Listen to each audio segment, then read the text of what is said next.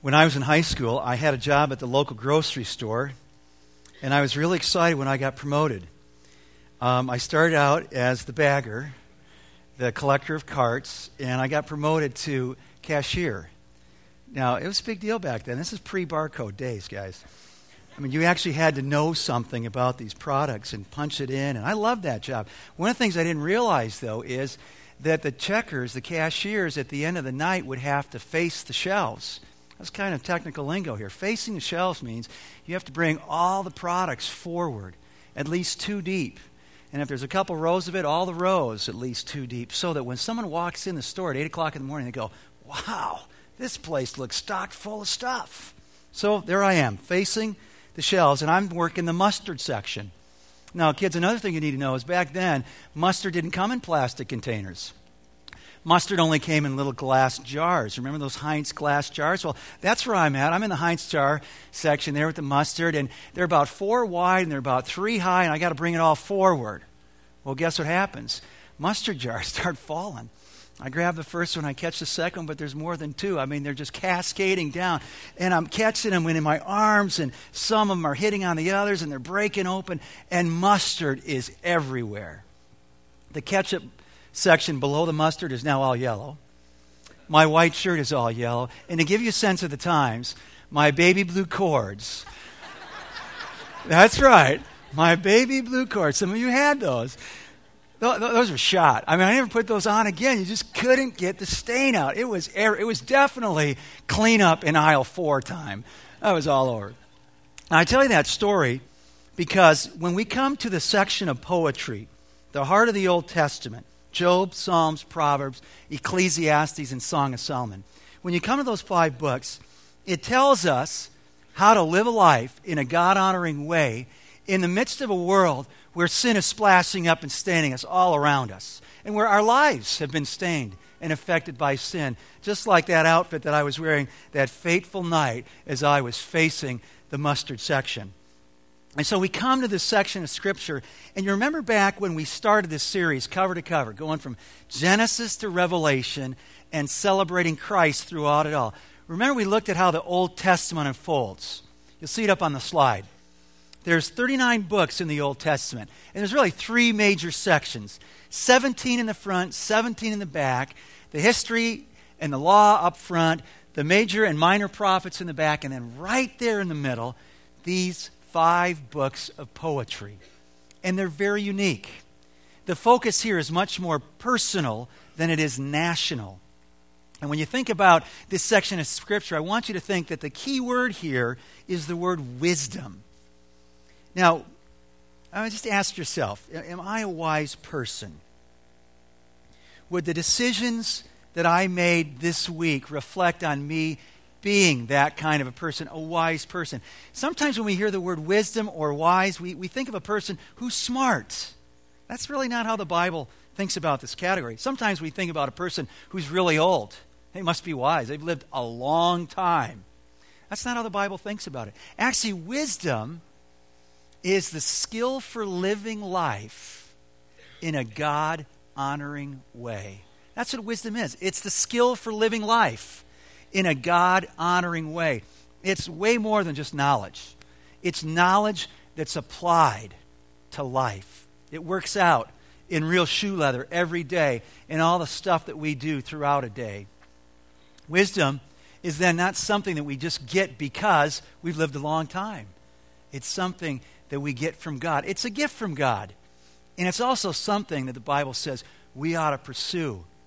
So in Proverbs chapter 2, verse 4, Solomon is telling his sons,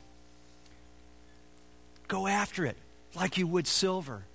You go after it and dig for it like you would a hidden treasure. Pursue it with all that you have. It is so valuable and precious. The stuff called wisdom. So that's the key word. But there's also a key phrase. Remember the key phrase last week for the book of Judges? Everyone did that which is right in their what? Own eyes. That was not a good epitaph for that 350-year period of history. But this is a good banner that falls over these 5 books. And it's the phrase, the fear of the Lord. The fear of the Lord. We saw it up on the first slide as we walked in this room this morning from Proverbs, I think it was chapter 9, verse 10, how the fear of the Lord is the beginning of wisdom. Or in Proverbs 1, verse 7, the fear of the Lord is the beginning of knowledge. And when you hear that phrase, the first time you hear it, you go, well, does that say that I'm supposed to be afraid of God? Is that what it's saying? Is that the starting point here? Being afraid of God? Well, I think the answer is no and yes. It's a little of that, but that's not it at all, if you think that's all it is. Really, the fear of the Lord is seeing God for who He is. And in light of what we see and know about God, it's responding accordingly with reverence, affection, humility, and obedience. So the fear of the Lord is seeing God for who He is and responding accordingly with reverence, affection, humility, and obedience. Now, we say that because the Scriptures talk a lot about this phrase, the fear of the Lord, and you start to chase it through the Scriptures and you realize these are descriptives of this phrase. So, for example, in Revelation 14:7, we understand someone who fears God worships Him. So we meet the angel who cries out in a loud voice, "Fear God and give Him glory, because the hour of His judgment has come. Worship Him who made the heavens, the earth, the sea, and the springs of water." Worship God. When we see God for who He is, we live accordingly by worshiping Him. Ecclesiastes chapter 5 talks about the importance of reverence, how we approach God. I mean, we'll understand if we've got the right picture of God by this whole response. Do we have reverent awe for God? Or is He, as sometimes it's kind of flippantly said, is He just the big man upstairs? I guarantee you, if that's the way that you refer to God, you probably haven't seen God for who He is. Listen to what Ecclesiastes says. Solomon writing again here in chapter 5, verses 1 and 2. Guard your steps when you go to the house of God. Guard your steps when you come into this place to worship. Go near to listen rather than to offer the sacrifice of fools who do not know that they do wrong. Do not be quick with your mouth.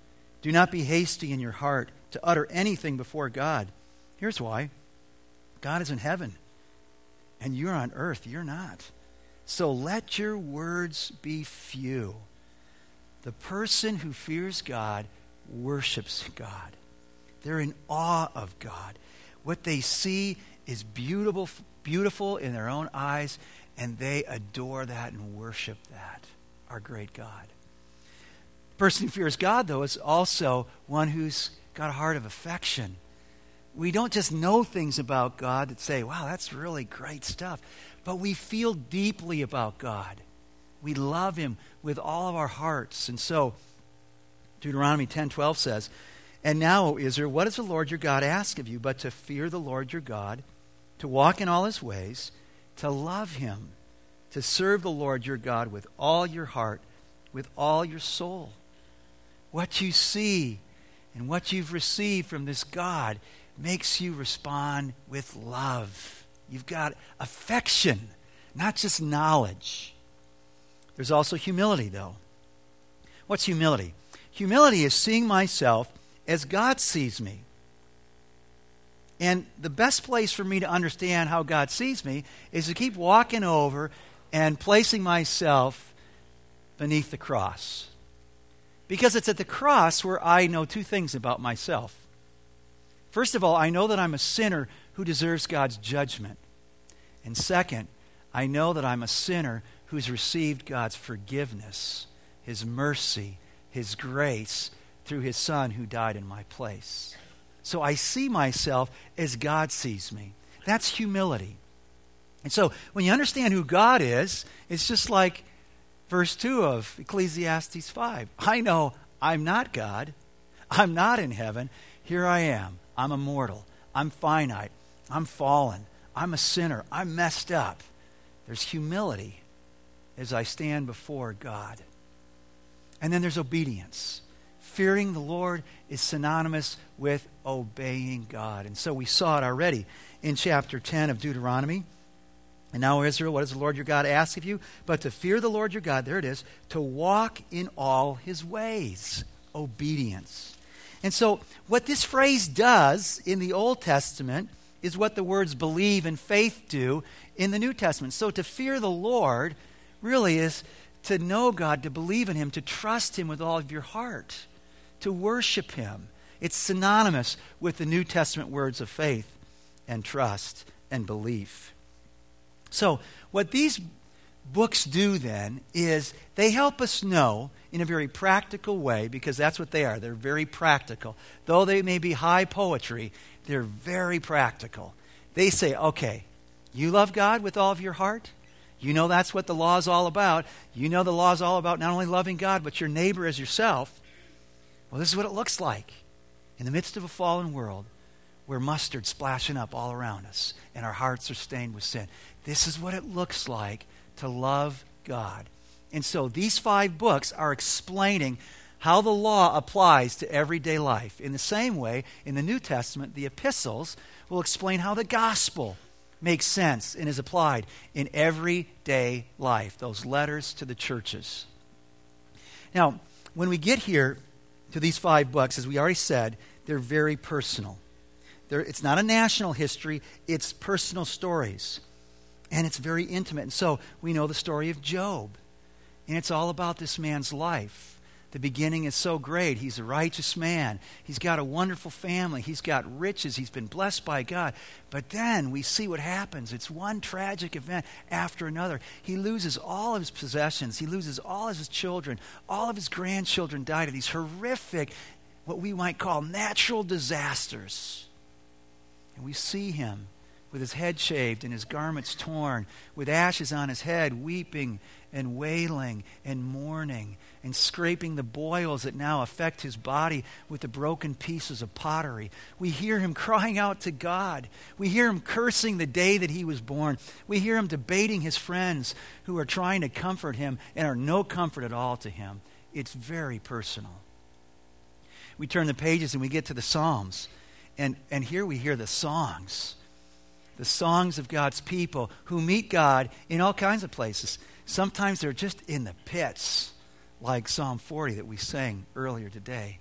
Just in the mire, in the muck, in the mud, in the cesspool, in that quicksand, and going down fast, crying out to God, save me, deliver me.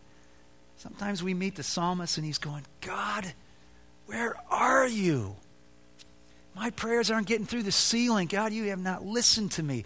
You seemingly don't care about me. God, why are the wicked prospering? It just doesn't seem like it makes any sense for me to pursue you in righteousness when those guys who aren't are doing better than me.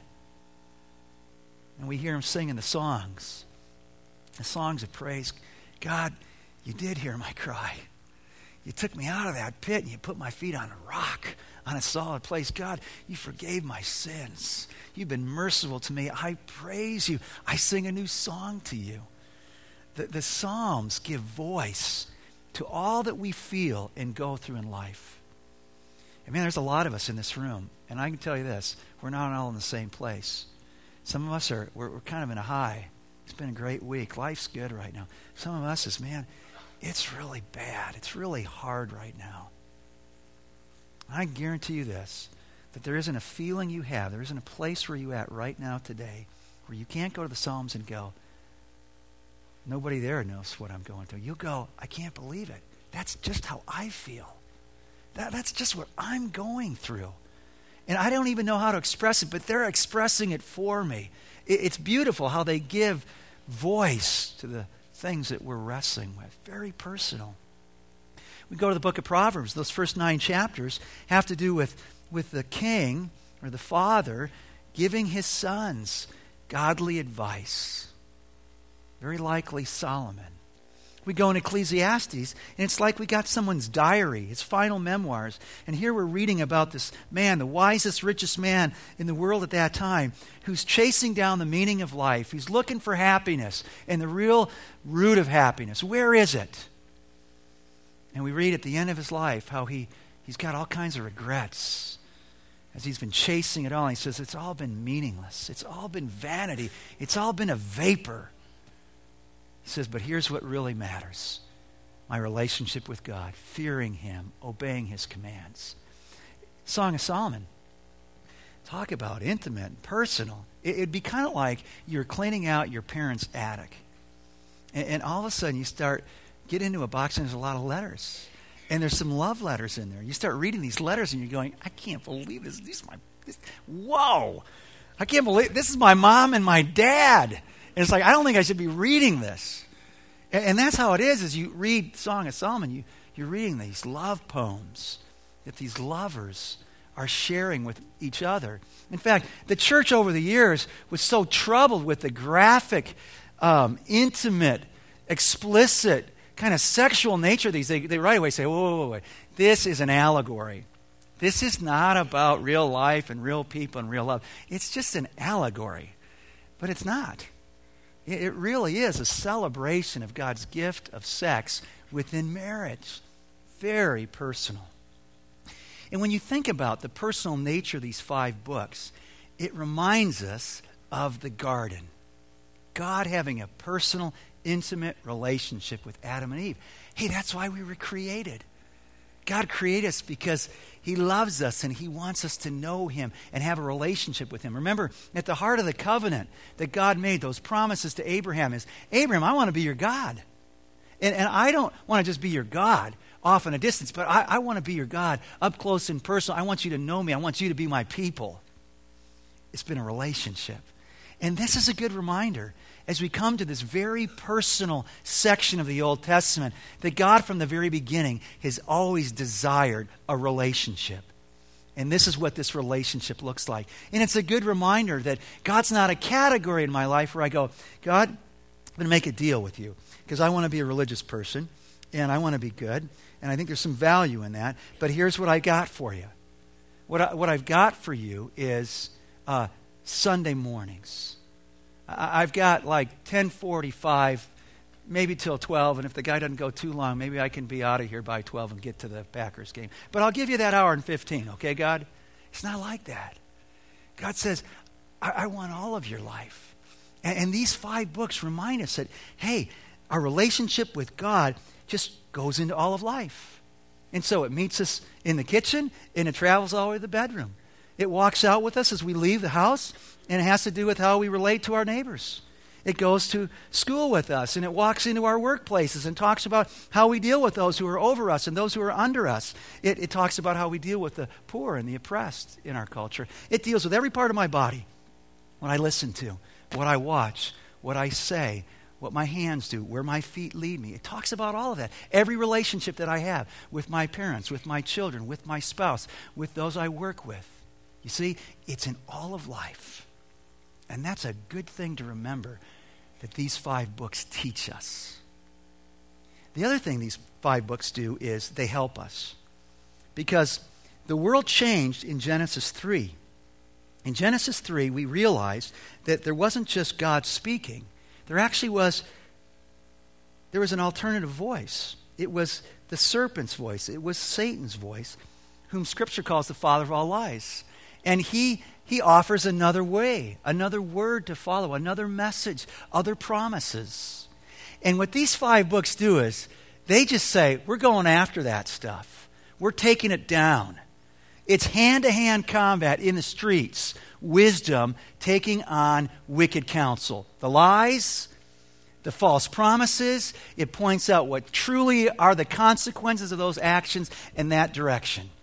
So, for example, in Proverbs chapter 5, it's a whole passage about the folly, the foolishness of adultery, of sex outside of marriage. And what it does is says, look, you think her path is a path that leads to pleasure. You're wrong. You go through her doors, and it's a path that leads to hell, to destruction. It's going to destroy you. Oh, the taste may be sweet, Proverbs says, but in the end, it is a bitter pill. It is bitter poison that'll ruin your life and those that you love. It just takes it on in hand-to-hand combat. You see that right from the get-go in Psalm. In the first Psalm, Psalm 1, verse 1, what does it say? Blessed is the man who does not walk in the counsel of the wicked. So it's taking punches right away, out of the gate. Go back to the book of Job. Job's taken on wicked counsel. You say, how so? Chapter 3 through chapter 37 gives us 34 chapters of dialogue that records the wicked counsel of Job's well-intentioned friends who are basically saying, Job, listen, the reason you're suffering, friend, is you've sinned big time. So fess up, get right with God, get on with your life, you'll do us all a favor. Well, they never read chapter 1. They weren't in heaven when God said to Satan, hey, Satan, have you seen my man Job? There's none like him. He's the most righteous man on the face of this earth. They must have missed that. Wicked counsel that Job's taking on. You know, that wicked counsel is stuff that we hear today. There are a lot of people that don't have an adequate, full theology of suffering. In their construct, suffering is always from the enemy. It's always evil. They don't understand that it is possible for a righteous man like Job to suffer. They don't understand that Jesus Christ, who knew no sin, suffered greatly. And I'll tell you, and even more, if there's such a word, wickeder counsel, is the person who says to you, if you're struggling with cancer, or like Lori's dad who died of Lou Gehrig's disease, you know, if you just had faith, you'd be healed. The reason you're still sick is because your faith is deficient. Friends, that's wicked counsel. And the book of Job comes to us in the midst of our suffering, and it helps us to know, how do you persevere in faith when your whole world has been torn apart and you've got friends around you that are saying the wrong thing? They're giving you wicked counsel that's not helping. But the book of Job is a little bit more than just that, too. The book of Job is about, well, it's about human suffering. The book of Job, though, is also about God's compassion and his mercy. You go to James chapter 5. Let's pull that slide up. Verse 11. You've heard of Job's perseverance and have seen what the Lord finally brought about. The Lord is full of compassion and mercy. The book of Job is pointing out not just the ravages in this man's life as it's been torn apart by human suffering and all his loss, but it's a story about God. And what we know about God from the pages of Job is he's compassionate. He's full of mercy. So Job's teaching us how to persevere in faith. And the duking out is going on in Psalms and Proverbs. It's on the street level, the fight is, going after it. In Ecclesiastes, it's kind of like the fight goes to the halls of philosophy. It takes on wicked counsel there. Song of Solomon takes on the sensualist who says, just, man, live and let live. Just go for it. Anything you want, whatever will make you happy, anytime, with anyone, any place, go for it. Well, it takes it on. And so we read these books like Job when we're going through suffering. When we're wrestling with a situation that seems totally out of control, read Job to be reminded that what was totally out of control from Job's perspective was actually in God's hands. He was in control, that whole thing. Read Job when you've got a friend who's just lost a loved one or gone through a horrific tragedy. How do I do it? How do I not do it? Read the Psalms. When you find yourself, wherever you find yourself today, on a high or down in the valley, you allow the Psalms to just meet your soul, give voice to what you're feeling right now. And as one of my friends put it, let the Psalms make your feelings into allies of your faith instead of the enemies to your faith. For a lot of us, the fight of faith is this. I know God's word says he's good, he's loving, he's all-powerful, he sees me, he knows me, he cares for me. And yet my feelings right now say, God, I don't think you see me. I don't feel like you love me. I feel like you've forgotten about me. And now I have a choice. Where am I going to live my life? Is it going to be according to what I feel right now or according to what I've always believed on the basis of God's word, his revelation? And the psalmist, what's so beautiful about the psalmist is when they meet us in those pits of despair, they never just end there and you go, well, what did you do? What happened? We know what happened. Because they always resolve, even though they talk about the pits, And where they are, they always resolve in praise to God. And that's how the Psalms make allies out of our feelings to our faith. So the Psalms are going to be really helpful as you worship God. So we just use Psalm 40 in our song, in our praise today. Psalm 46 in that piece we sang about the river. A river in the middle of the city of God. That's going right back to Psalm 46. You use the Psalms to fuel your praise. You use the Psalms to help you pray. You want to grow in spiritual togetherness with your spouse? Well, a good thing to do is to pray the Word of God through with each other. You want to do that as family? You can do that. So here, take for example Psalm 1, the first 3 verses. Blessed is the man who does not walk in the counsel of the wicked, or stand in the way of sinners, or sit in the seat of mockers. And then you just allow that to just fuel your prayer. So here's how I prayed this week. Lord, I need your blessing. Help me to turn away from wicked counsel. Lord, show me where I'm being deceived. Help our kids to know what's true, what's not. But his delight is in the law of the Lord, and on his law he meditates day and night.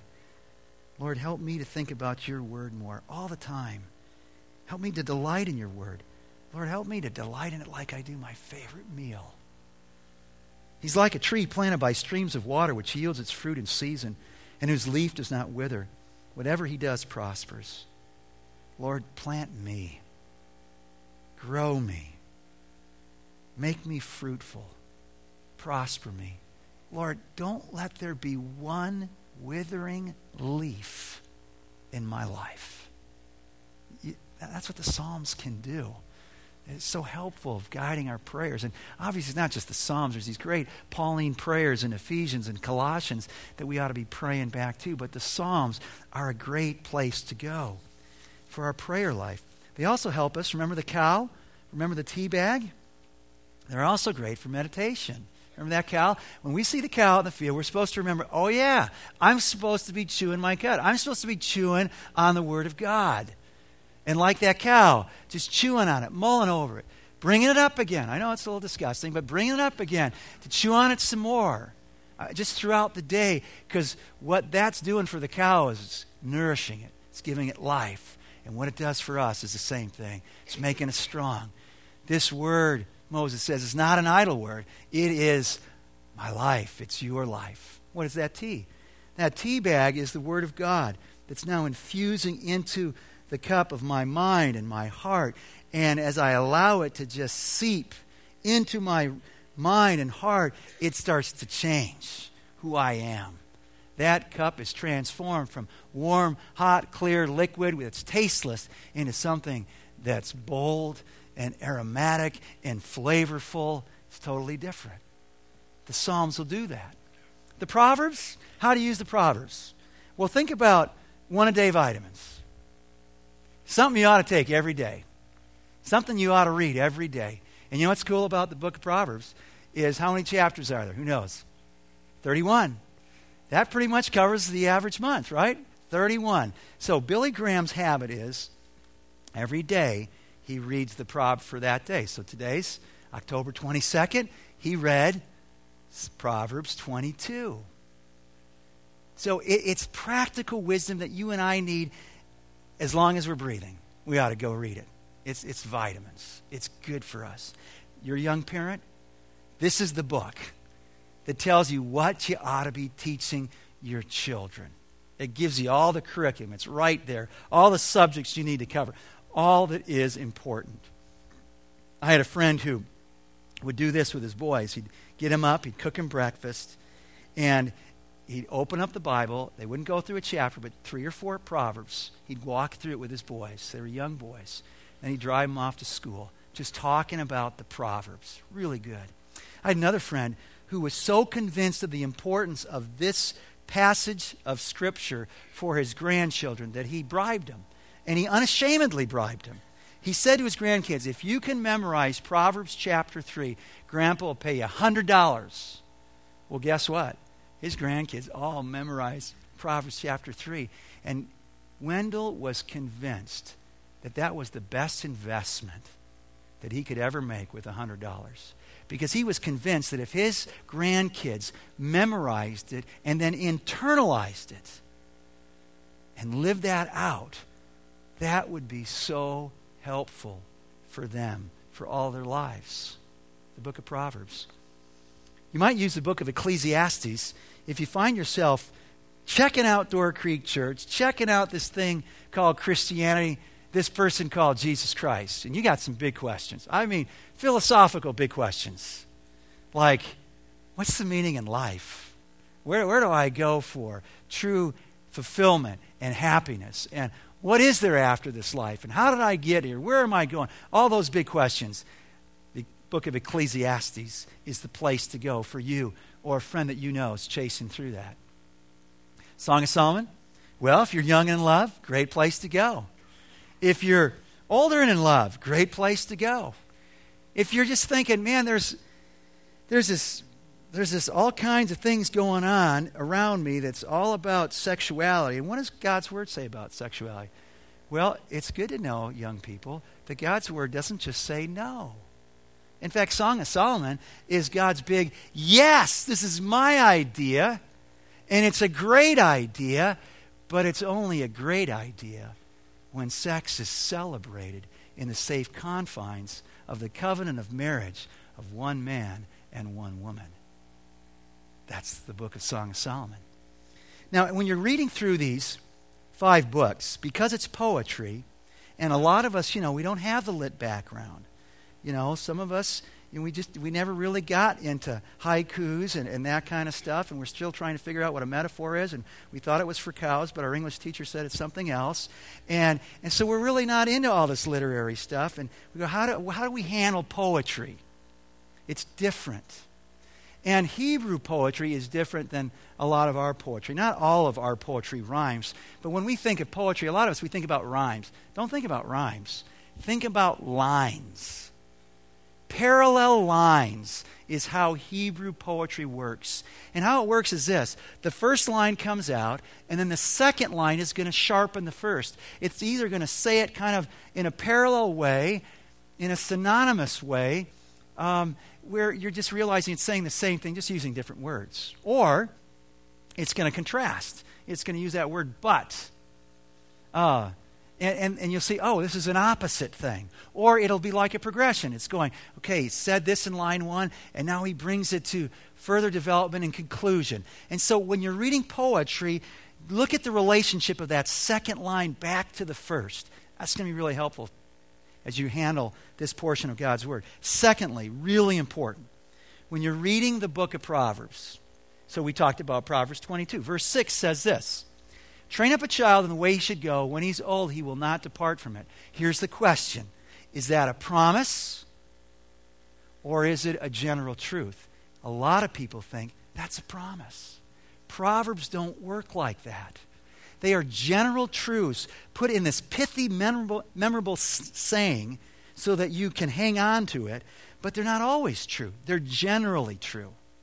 So don't treat a proverb like a promise.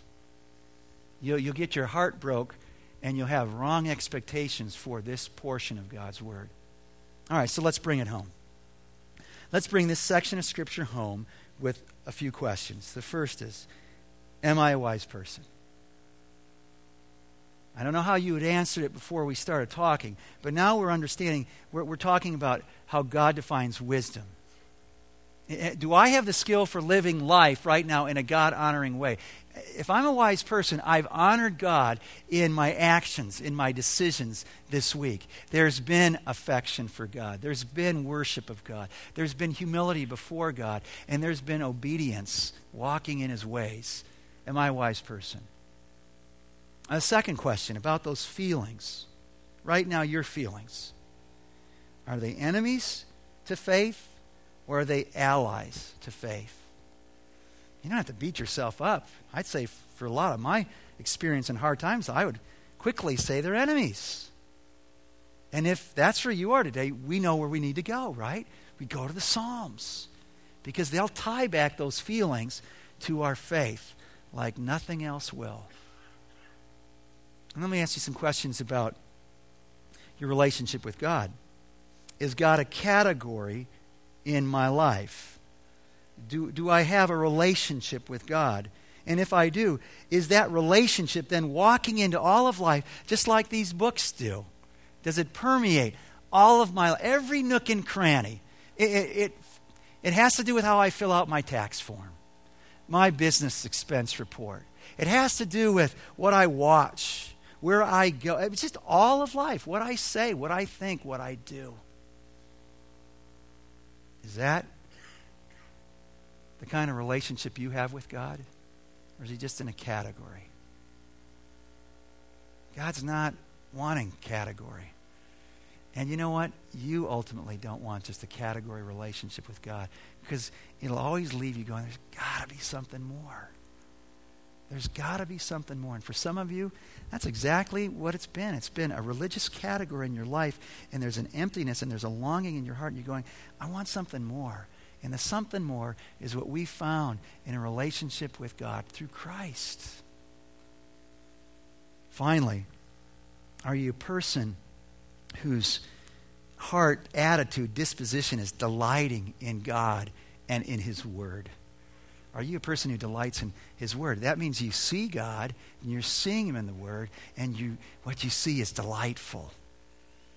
And one of the things that we've been saying throughout this series is we keep getting these pictures of this promised Savior, Jesus Christ, who starts off as just this descendant of Eve. That's all we know about him. Then we find out that he's going to be a descendant of Abraham, and he's going to come from the tribe of Judah. And then we find out it's going to be from the family of David. And as we saw last week, he is going to be this one who reigns on an eternal throne. And the Bible just keeps opening and opening. And we get these glimpses, like back in Job 19. It's an amazing glimpse of Christ in Job 19, 25 and 26, whom he calls his living Redeemer. I know my Redeemer lives. It's that great song from Handel's Messiah. And since I'm not a soprano, I won't sing it this morning. And what does he know about his living Redeemer?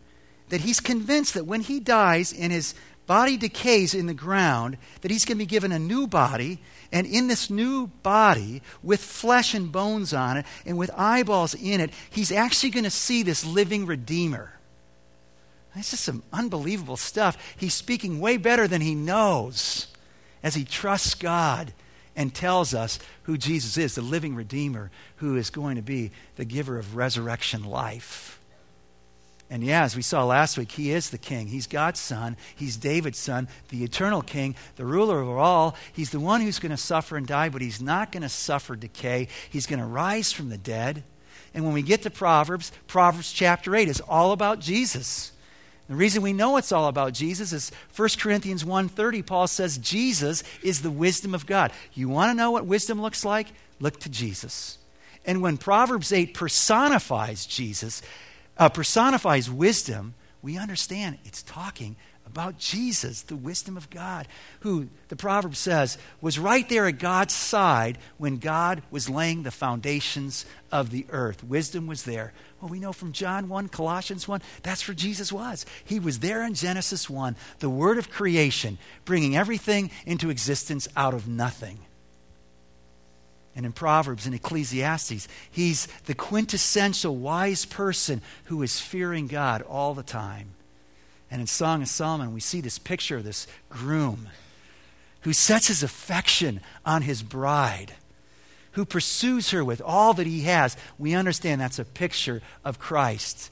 And the books of the Bible end in Revelation 19, verse 7, with this marriage celebration. And you know who the groom is? It's Christ. You know who the bride is? It's us, the church, his people. And so our hearts just keep going, wow, God, you're just amazing. You want a relationship with me. You love me. Your son has set his affection on me. And it's all unfolding here in the pages of the Old Testament. And for some of us old jocks, we're going, and it's even in poetry. This is great stuff. Well, may our hearts continue to delight in the gift of God's Son, our Savior. Let's pray. Our Heavenly Father, you are magnificent. You are so beautiful. You are so perfect. And Lord, you know I struggle to help these people see how great you are. I don't have the capacity to do that. But you have the capacity, Lord, through your word and with your Holy Spirit, to open our eyes to get it, to see who you are. And Lord, we know that's a starting point. We need to see who you are if we're going to respond rightly. So open the eyes of our hearts. Be our vision, oh God. And may that vision transform us to be worshipers and lovers and people who humbly obey you throughout all of life, wherever we go. In Christ's name, amen.